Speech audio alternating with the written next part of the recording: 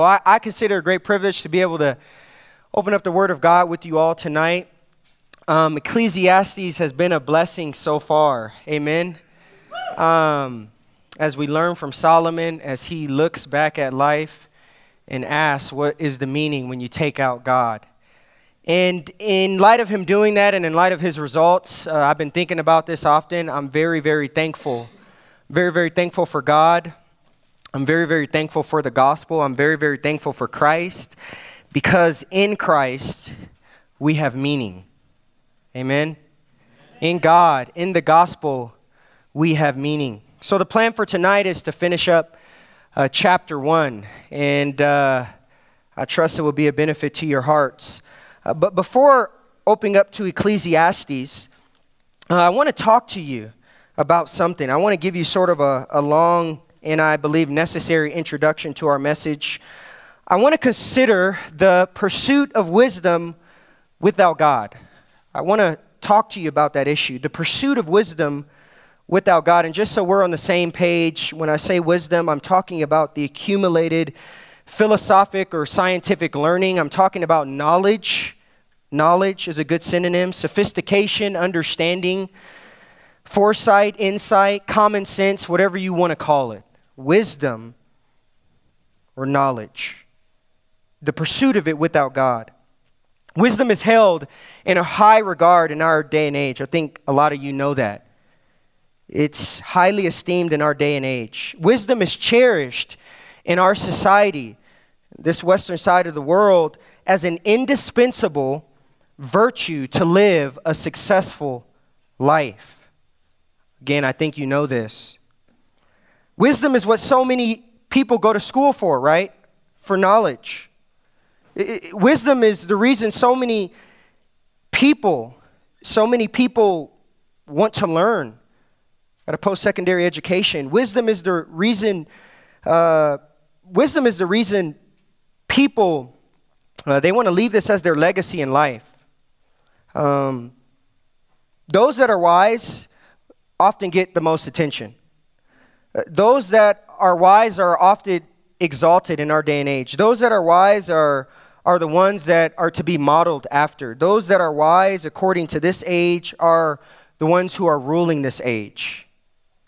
So many people crave after wisdom, after knowledge. I think it's safe to say, if we were to look at our world, and particularly look at America, I think it would be safe to say that we love wisdom. We love wisdom.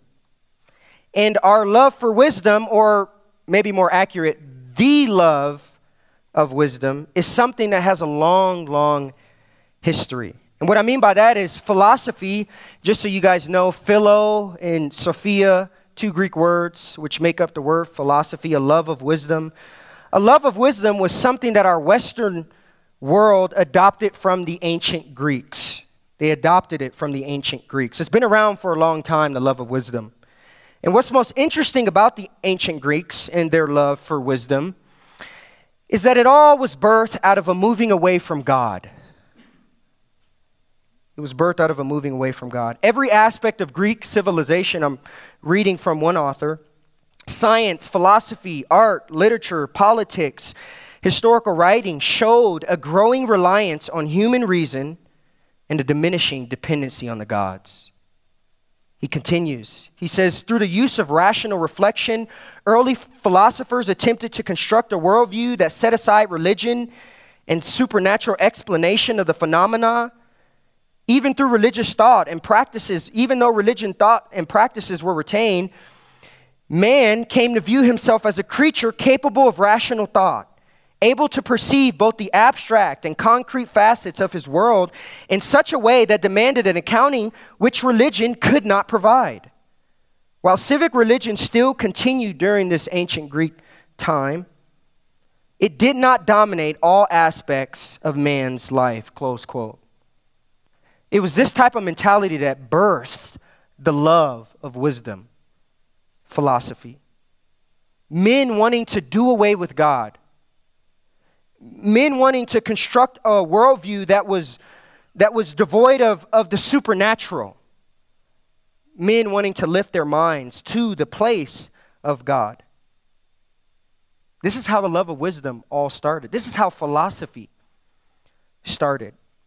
It makes sense why our Western civilization has adopted this, right? Because an accurate indictment on us is that we have moved away from God as well. Again, in this introduction, I want to ask a question. What is wisdom without God? What is knowledge? What is discernment of truth? What is understanding once you remove God from the equation?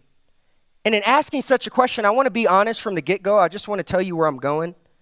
I want to expose wisdom. I want to expose worldly wisdom, secular wisdom, from a big biblical standpoint.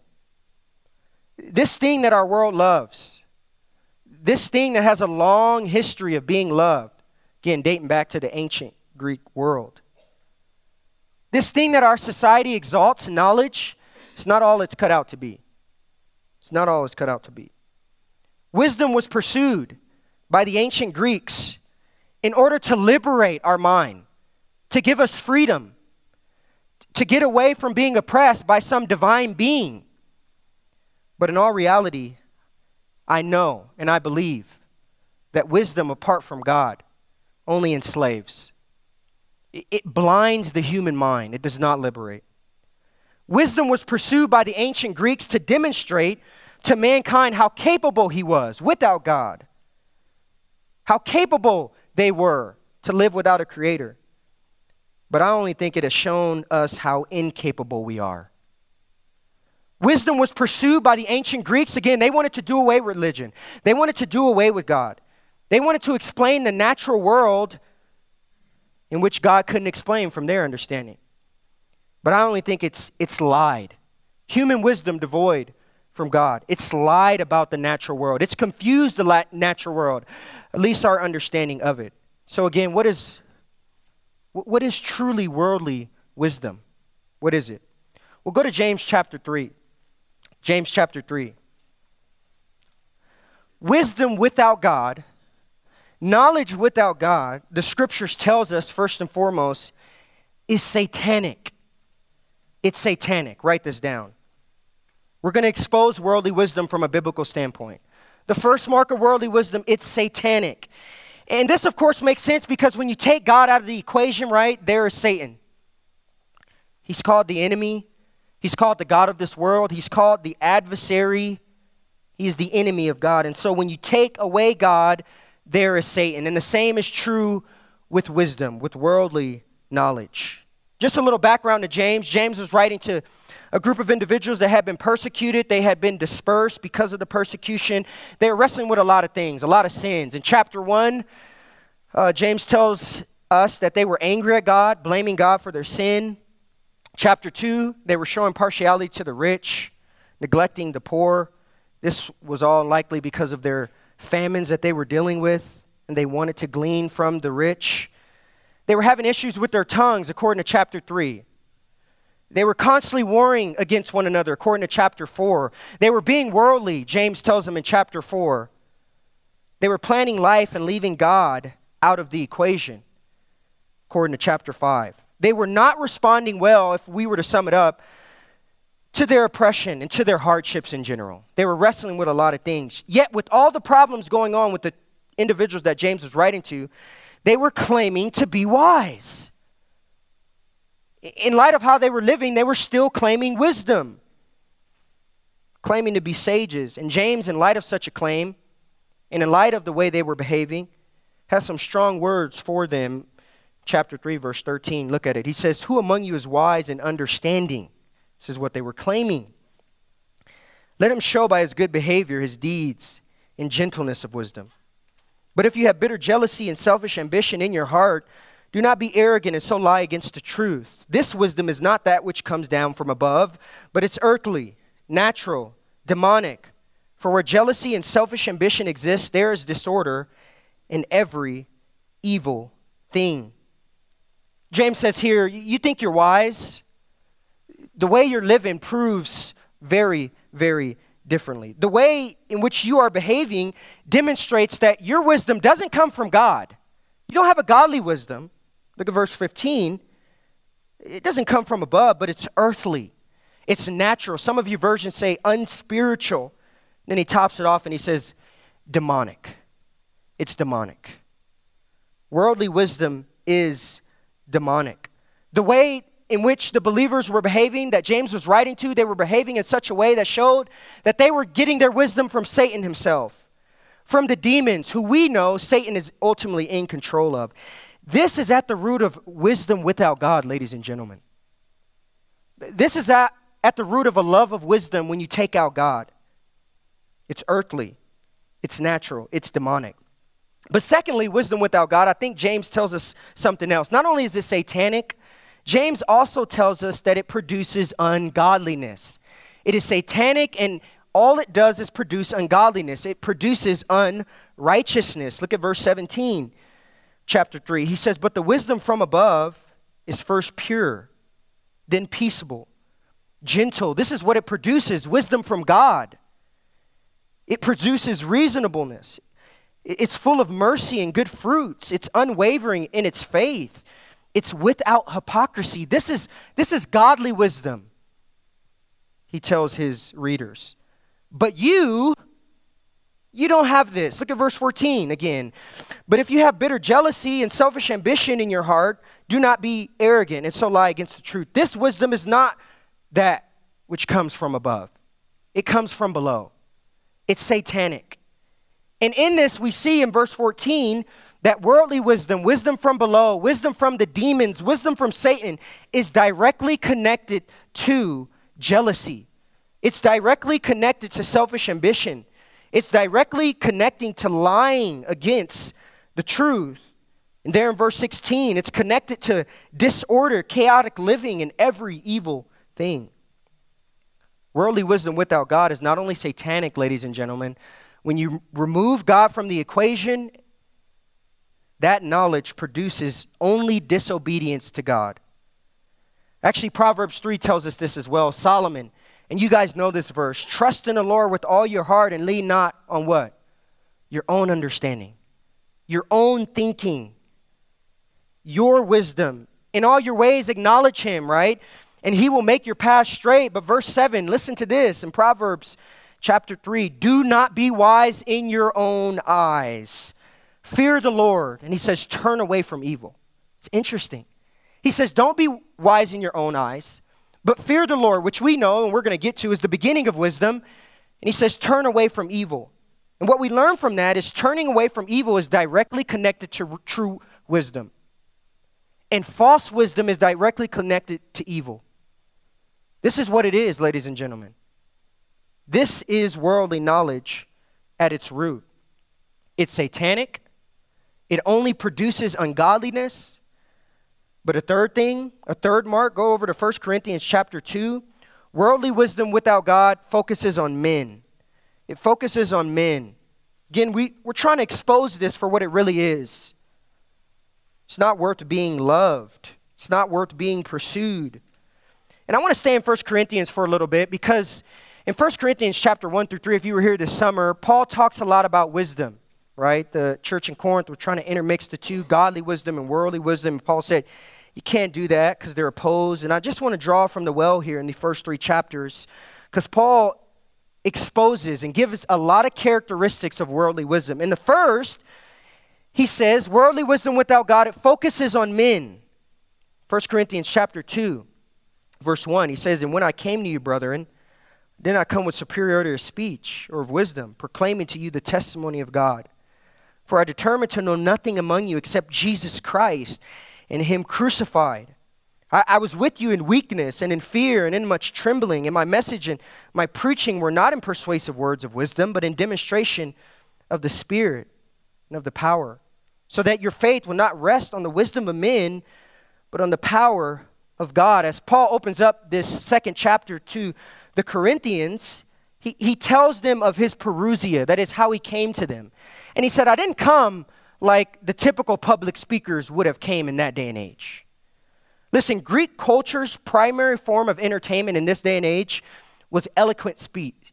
It was eloquent speech delivered by gifted communicators.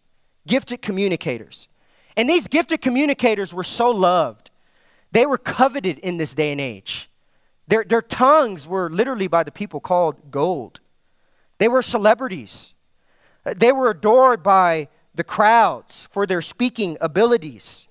Many people saw their abilities to be godlike. And this infatuation with these gifted communicators had crept itself into the church. And this was sort of the standard. This was the standard when Paul came to the church in Corinth. They had this type of speech in their mind. They wanted Paul to talk like these other guys talk. And Paul said in chapter 1, he says, look, and when I came to you, brethren, I didn't come to you in this way. I didn't give in to those shenanigans, in other words. But Paul told them I wouldn't give in to such antics. Verse 2, he says, for I determined to know nothing among you except Jesus Christ and him crucified. I just wanted to show you Christ. I wasn't trying to entertain you. I wasn't trying to have you focus on me, which is all of what the public speakers wanted in that day and age. Me. I just wanted you to look at Christ and him crucified. Verse 3, he says, I was with you in weakness and in fear and in much trembling, and my message and my preaching were not in persuasive words of wisdom. Again, I didn't speak like these men spoke. I was different. Why? Look at verse 5. So that your faith would not rest in the wisdom of men, but on the power of God. On the power of God. Paul says, listen, such rhetorical pomp, such rhetorical flash with words rests in the power of men. Ladies and gentlemen, earthly wisdom, when you take out God from knowledge, from truth, it focuses on man's ability. It focuses on man's reputation is what we learn from 1 Corinthians 2. And actually look back at chapter 1. Chapter 1, verse 26, Paul says the same thing. He says, for consider your calling, brother. And again, a lot of them were trying to intermix worldly wisdom with godly wisdom. And Paul says you can't do that. And he uses the Corinthians as an example as to why you can't do that. He says, consider your calling, brethren. That there were not many of you who were wise according to the flesh. Not many of you were noble according to the world. But God chose the foolish things of the world to shame the wise. He chose the weak things of the world to shame the things which are strong. The base things, the things that are not. Verse 29, so that no man may boast before God. So that no man may boast before God. But by his doing, you are in Christ, who the world considers to be foolish, who became for us wisdom, righteousness, sanctification, and redemption, so that just as it was written, let him who boasts, boast in the Lord. He's quoting from Jeremiah 9, verse 23. And in Jeremiah's day, the people of Judah were apostatizing because the people of Judah were putting their hope in men and men's wisdom. And God said, you can't do that. You can't do that. It focuses on men. And God said, I chose you, Corinthians, not because you were wise according to the world, but because you were foolish. And I chose you so that you would boast only in God. Only in God. Again, wisdom of this world, ladies and gentlemen, it lifts up men to the place of God where they ought not to be. So it's satanic. It only produces ungodliness, unrighteousness. It focuses on men. It seeks to lift men up. Fourthly, wisdom without God is foolishness. And I actually laugh at this one. I laugh at the irony of this scriptural truth, that wisdom devoid of God is foolishness. Because this world often boasts. They often speak of Christians as the ones that are fools, walking with blind faith. But the truth of the matter is just the opposite. Look over to chapter 3, verse 19 of 1 Corinthians. Wisdom without God is foolishness as well. Verse 18, he said, let no man deceive himself. If any man among you thinks that he is wise in this age, he must become what? He says, foolish. Foolish so that he may become wise. If you want to be wise in God's eyes, Paul's saying this, become a fool to the world. Become a fool to the world. Why, Paul? Why? Look at verse 19. For the wisdom of this world is what? It's foolishness before God. It's moronic. For it is written, He is the one who catches, that is God, the wise in their craftiness. And again, the Lord knows the reasoning, the understanding of the wise, that they are useless. The world's reasoning, the world's understanding, according to 1 Corinthians 3, is utterly useless. It is foolishness. Proverbs 26:12, it reads this: do you see a man wise in his own eyes? Do you see a man that's wise in his own eyes? He says there is more hope for a fool than for this guy. There's more hope for a fool. So there's a sense in which Paul is being nice, right? Because Solomon says, actually, they're not even as smart as a fool. They're less than a fool. What makes earthly wisdom foolish? Are we really going to call guys like Albert Einstein foolish? Richard Dawkins foolish? Bertrand Russell? Charles Dawkins foolish? Bill Nye? Fools? Are we really wanting to go there? Why are they fools? I believe the answer is yes. Why are they fools? Well, worldly wisdom is foolish, one, because it doesn't accomplish anything. It doesn't accomplish anything. Look back at verse 20, chapter 3. He says, and again, the Lord knows the reasoning of the wise, that they are what?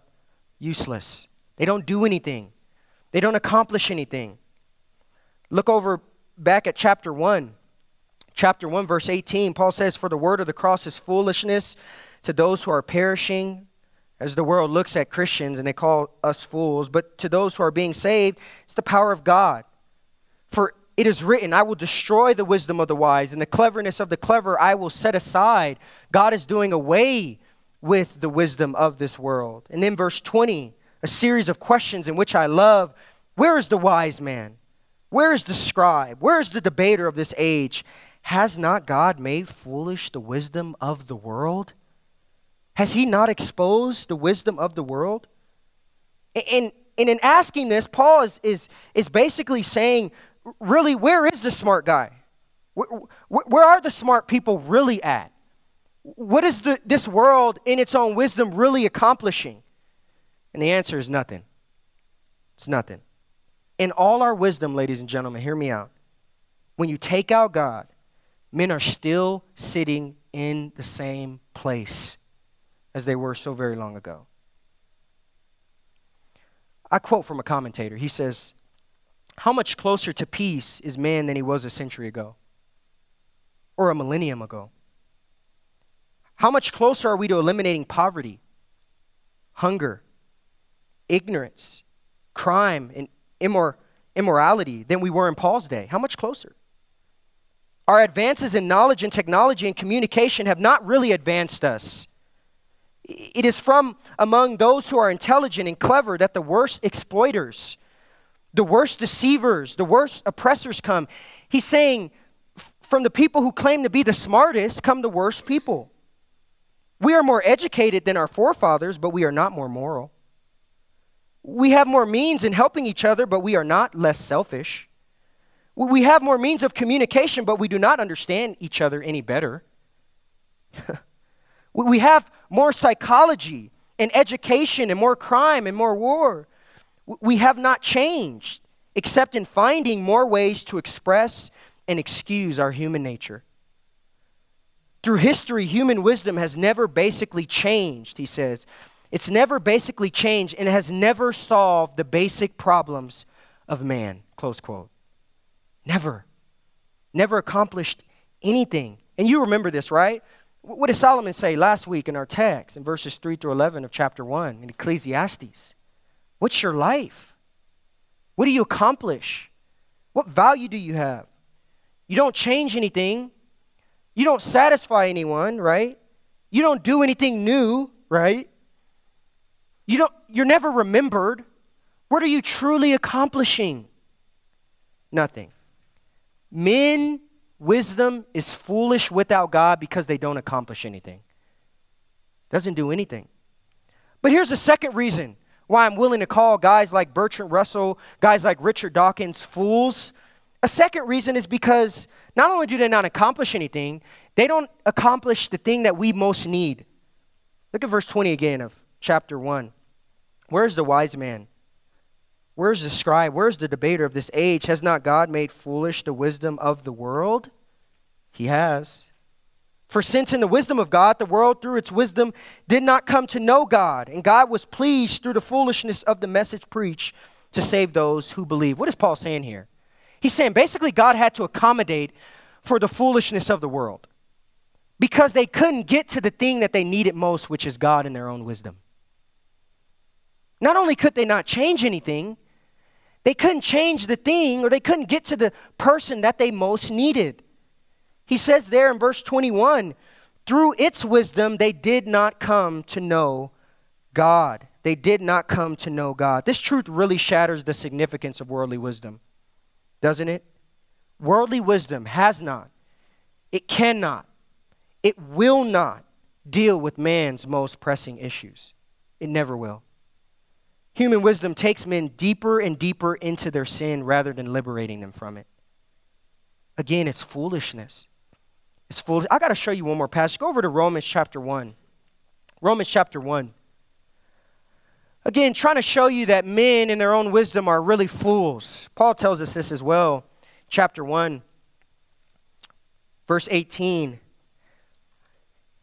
He says, for the wrath of God is revealed from heaven against all ungodliness and unrighteousness of men who suppress the truth and unrighteousness. And you know what he's doing in the first 3 chapters, trying to stop everyone's mouth to show him that everyone's a sinner. Verse 19, because that which is known about God, this is how they suppress the truth, is evident within them, for God has made it evident to them.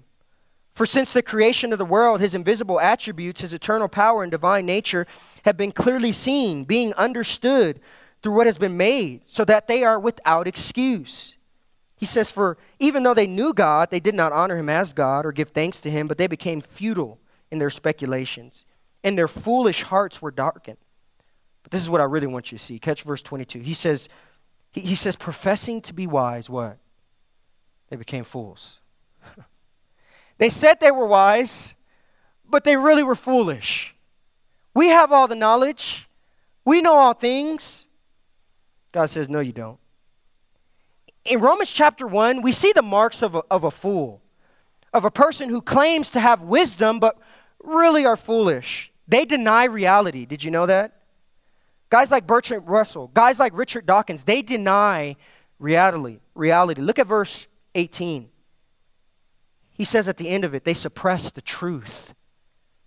He says they suppress the truth. In verse 19, because that which is known about God has been evident to them. It's clear. It's right in front of them. How so? Well, in creation, verse 20, they have no excuse. Verse 21, Paul tells us that they, again, reject reality. For even though they knew God, they did not honor him as God. Again, they reject their own knowledge, what they know. They silence their own knowledge. Then look at verse 23. Professing to be wise, right? In verse 22, they became fools. And what do? They exchanged the glory of the incorruptible God for an image in the form of corruptible man and of birds and of four-footed animals and crawling creatures. Listen, when you take out God from wisdom and knowledge, it's foolishness. It is foolishness. They reject what's right in front of their faces. They deny reality. They never accomplish anything. So what do we have so far? Okay, wisdom without God is satanic. Wisdom without God only produces unrighteousness, according to James, right? Wisdom without God exalts men, according to 1 Corinthians 2, according to 1 Corinthians 3. Wisdom without God is foolishness. Fifthly, wisdom without God is enslaving. Go over to Colossians chapter 2. Colossians chapter 2. Again, we're exposing what wisdom without God really is. It's enslaving.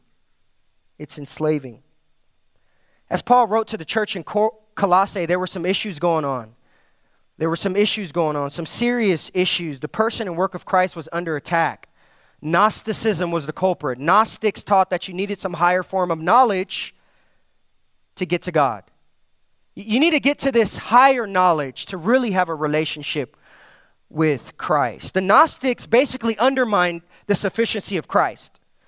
They basically said Christ wasn't enough. And Paul, understanding this, understanding the seriousness of such claims, the danger of such claims, he writes to defend this. He writes to protect the church. And over in chapter 1, he has a rich Christological section just laying out who Christ really is. He is sufficient. He says in chapter 1, verse 13, he's rescued you, Colossians, from the domain of darkness. Verse 15 of chapter 1, he's the image of the invisible God. For in him all things were created. Verse 17, he is before all things. This is who he really is. 18, he is the head of the body. He's the head of the body. Verse 20, and through him, he's reconciled all things. This is who Christ really is. And then coming off this rich Christological section of chapter 1, chapter 2, Paul basically sums up what he's trying to tell the church in Colossae in verse 6. Look at it. He says, therefore, as you have received Christ Jesus the Lord, he says, so walk in him. Walk in Christ. Walk in Christ. Remain loyal to Christ, believers. Continue believing the truth about Christ. And ladies and gentlemen, at the heart of what Paul is getting at, he's battling for their freedom. He's battling for their freedom in the book of Colossians. The church in Colossae had been freed by Christ, he said. He set you free from the domain of darkness. They had been freed from the bondage of sin, and they were being threatened. They were being threatened, their freedom. They were being tempted to slip back into slavery. And who was the culprit? What was it that was trying to take away their freedom in Christ? Well, look at verse 8 of chapter 2. He says, see to it that no one takes you captive through what? Philosophy. Philosophy and empty deception. It was wisdom. It was philo and sophia, love of wisdom, philosophy that posed a threat on their freedom. It was worldly wisdom of the Gnostics, right? Who raised their logic above the truth that tried to take away their freedom. It was worldly wisdom that tried to enslave these Colossian believers. Paul says, don't give in to it. See to it that they don't take you captive. He says, Christ is enough. Look at verse 9. He says, for in him all the fullness of deity dwells. In him, in verse 10, you've been made complete, he says. Verse 12, you've been buried with him. You've been buried with him. Verse 13, when you were dead in your transgressions and circumcision, he made you alive. Don't let a love of wisdom, don't let worldly knowledge take you captive again. Look at verse 14. He's canceled our certificate of debt consisting of degrees against us. Verse 15, when he had disarmed the rulers and authorities. Do you know you were under the domain of Satan before you came to Christ, the domain of darkness? That he was your Lord. He had you captive. Paul says, listen, Christ has freed you from that captivity. Verse 16, he says, therefore, no one is to act as your judge. In other words, he's saying, don't go back into slavery. Let no one defraud you in verse 18. He says in verse 20, if you've died with Christ to the elementary principles of the world, why? Why are you submitting yourself again to such decrees? Don't eat, don't touch. Why are you going back into slavery? But what was the culprit? What was taking them and leading them back to slavery? It was wisdom, a wisdom devoid of God. Wisdom without God, ladies and gentlemen, enslaves. It enslaves. Wisdom without God enslaves people to false religion. It enslaves them to a false hope. It enslaves them to a false God. It enslaves them to a false sense of purpose. Wisdom without God enslaves you to your sin, and it keeps you there. Here it is, laid bare from a scriptural standpoint. When you take out God from knowledge, it's satanic. It's satanic. It only produces evil. It rests in the power of men. It's foolishness, and it's enslaving. This is what the Bible says about that which our society has adopted from the ancient Greeks. It's not worth anything. Why do I give you this long introduction? Why do I give you this long introduction on the nature of worldly wisdom? Well, it's worldly wisdom that is the focus of Solomon's words as we close chapter 1. Go over to Ecclesiastes as we close this wonderful chapter. Again, that was necessary.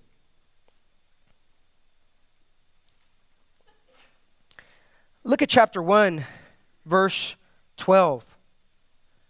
I, the preacher, that is Solomon, we know that, have been king over Israel and Jerusalem. And I set my mind to seek and to explore by wisdom concerning all that has been done under heaven. It is a grievous task which God has given to the sons of men to be affected with. I've seen all the works which have been done under the sun, and behold, all is vanity and striving after the wind. What is crooked cannot be straightened. What is lacking cannot be counted. I said to myself, behold, I have magnified and increased wisdom more than all who were over Jerusalem before me. And my mind has observed a wealth of wisdom and knowledge. And I set my mind to know wisdom and to know madness and folly. And I realized that this also was striving after the wind. Because in much wisdom there is much grief, and in much knowledge results in increasing pain. In verses 12 through 15, Solomon just basically gives us a reminder as to what he's doing in this book. If you look down at verse 13, he says, I set my mind to seek and to explore by wisdom concerning all that has been done under the sun. I'm testing everything. I'm taking out God. I'm just looking from a purely secular standpoint at life to see if it has any meaning. And just in case we forgot what his results were, he tells us at the second half of verse 13, he said, I set my mind right to explore wisdom concerning all that has been done, if it had meaning. What does he say? It's a grievous task which God has given to the sons of men. That is, it's evil. Look at verse 14. I've seen all the works which have been done under the sun. I've seen it all. And behold, all is vanity. It's meaningless. It's striving after the wind. Why? Because what is crooked in verse 15 cannot be straightened, and what is lacking cannot be counted. We live in a sin-cursed world, and men are unable to fix the problem. This is Solomon's reminder as to what he's doing and to what his results were. What's the meaning of life when you take out God? It's vanity, he says. And last week in verses 3 through 11 of chapter 1, we proved that, right? It was a sort of general proof that Solomon gave us. The big picture. And he asked the question back in verse 3. He says, what advantage does man have in all that he does under the sun? Because if men truly have meaning, right, they're going to have something to show for it. Their life is going to show some profit, some value. But what was Solomon's answer to that question there in verse 3? Well, it was no. It was a resounding no. Men's life have no value. Why? Because they don't change anything. Verse 4. Verse 8, because the eye is not satisfied, nor is the ear filled with hearing. Verse 9, because that which has been is that which will be, and that which has been done is that which will be done. Nothing's new. And then lastly, he said there's no remembrance of it. He said we don't change anything. We don't change anything. But coming off of that introductory proof, again, verses 3 through 11 is just an intro proof to this, that life is indeed meaningless. Solomon begins to turn to some specific things in life. Some specific things of life. Again, in verses 3 through 11, that was just big picture. Okay, big picture, here's why your life is meaningless as a whole. Because if you look at your life as a whole, you don't do anything. It's of no value. But then Solomon turns to specific things, and he turns first to wisdom. To wisdom. Verse 16, he said, I said to myself, behold, I have magnified and increased wisdom more than all who were over Jerusalem before me, all other kings before me, which were David and Saul. He says, and my mind has observed a wealth of wisdom and knowledge. I was very, very knowledgeable. I sought out wisdom. Solomon was a wise man. We know this. We talked about this last week. And according to 1 Kings 3, he asked for wisdom. God granted him wisdom. His wisdom was unprecedented. People came from all over the world, really, to see his wisdom. The Queen of Sheba came and said, anyone is blessed when they stand in the presence of Solomon's wisdom. But what is most interesting about Solomon's wisdom back in 1 Kings 3? I want you to hear me out on this. What's most interesting about his wisdom back there in 1 Kings 3, and as it relates to this text, I think the wisdom that Solomon is talking about here is very different from the wisdom that he received from God. It's different.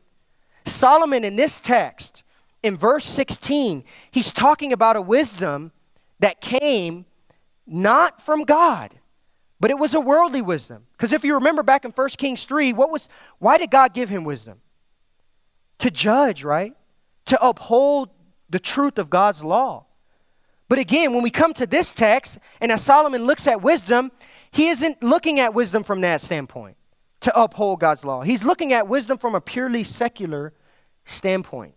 A purely secular standpoint. Again, under the heavens, under the sun, when you take out God, Solomon says, I pursued wisdom. I pursued wisdom.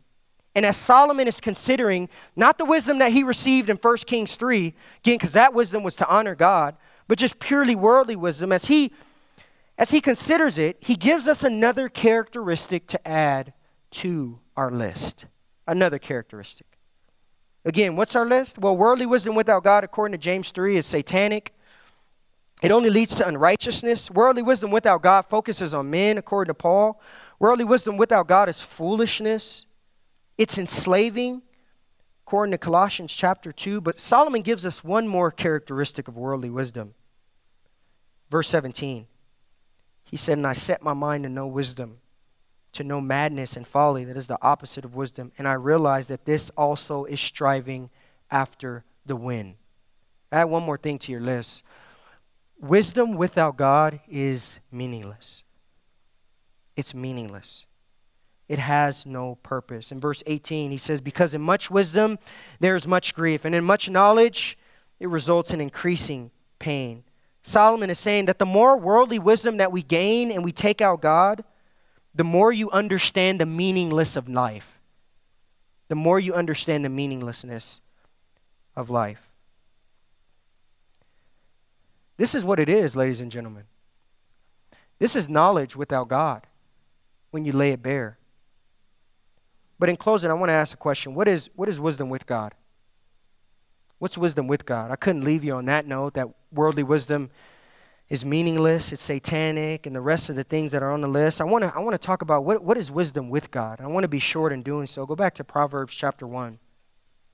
Here's true wisdom. If you don't take anything away from the message, take away Proverbs chapter 1, verse 7. This is real wisdom. The fear of the Lord is the beginning of what? Knowledge. It is the beginning of wisdom. Fools despise wisdom and instruction. Solomon gives us some wise words. Wise words. Wisdom apart from God is meaningless and all those other things. But true wisdom, Solomon says, it's fearing the Lord. It's fearing God. If you want true knowledge, if you want true wisdom, fear the Lord. Fear the Lord. And this is so funny as I thought about this, because we always find ourselves back to Ecclesiastes chapter 12. Go there as we close. It's the last verse for the night. Solomon tells us this here as well. We keep finding ourselves here. Again, wisdom without God is nothing. It's meaningless. But true wisdom is fear of the Lord. And Solomon tells us this at the end of the book of Ecclesiastes. He tells us this. Again, this is called wisdom literature. And I believe that this is the case because of verse 13 of chapter 12. He says, the conclusion when all has been said, fear God, right? Keep his commandments, because this applies to every person. This applies to every person. This is true wisdom. This is wisdom that comes from above, to use James' terminology. Fearing God, living for God, fearing Christ, and that is to have an awe of him, to have a reverential respect for him, and to fall down on your knees and to worship him. This is true wisdom. What wisdom are you pursuing is the question I leave you. What wisdom are you pursuing? Are you pursuing the fear of the Lord, trying to keep his commandments? Because that's true wisdom. Let's close in prayer. Lord, thank you so much for your word. Thank you so much for Ecclesiastes chapter 1. It's been a rich study for us, Lord. It's affected my life. I know it's affected so many other individuals' lives. Everyone here who's been here for this study. And Lord, again, as I said at the beginning, just in light of Solomon's conclusion, as to what the meaning of life is without God. I'm so very thankful. We're so very thankful for Christ. We're so very thankful for the gospel, that we have meaning in the gospel, that we have meaning in Christ. Thank you so very much, Lord. And I want to pray for anyone here, Lord, who hasn't gotten serious with Christ, who's still trusting in the knowledge of this world. Hopefully that's been exposed to what it really is according to the Word of God. There's some people here, Lord, I would imagine in such a size of a group as this, some people who are truly seeking out meaning in riches, in work, in a man, in a woman. They're trying to find satisfaction there, Lord, and they're empty. They're empty. Lord, I pray for that individual. I pray that you would show them that in Christ they have significance, that in the Godhead they have significance, that they were created in His image and thus He owns their life, and meaning is only found in the Godhead, in living for Christ. Lord, I pray that you would show that. I trust that you have been showing that to people who have been coming, Lord. And again, Lord, we just thank you for your word. Thank you for meaning in Christ. We praise you, Lord, and we give you praise in Jesus' name. Amen.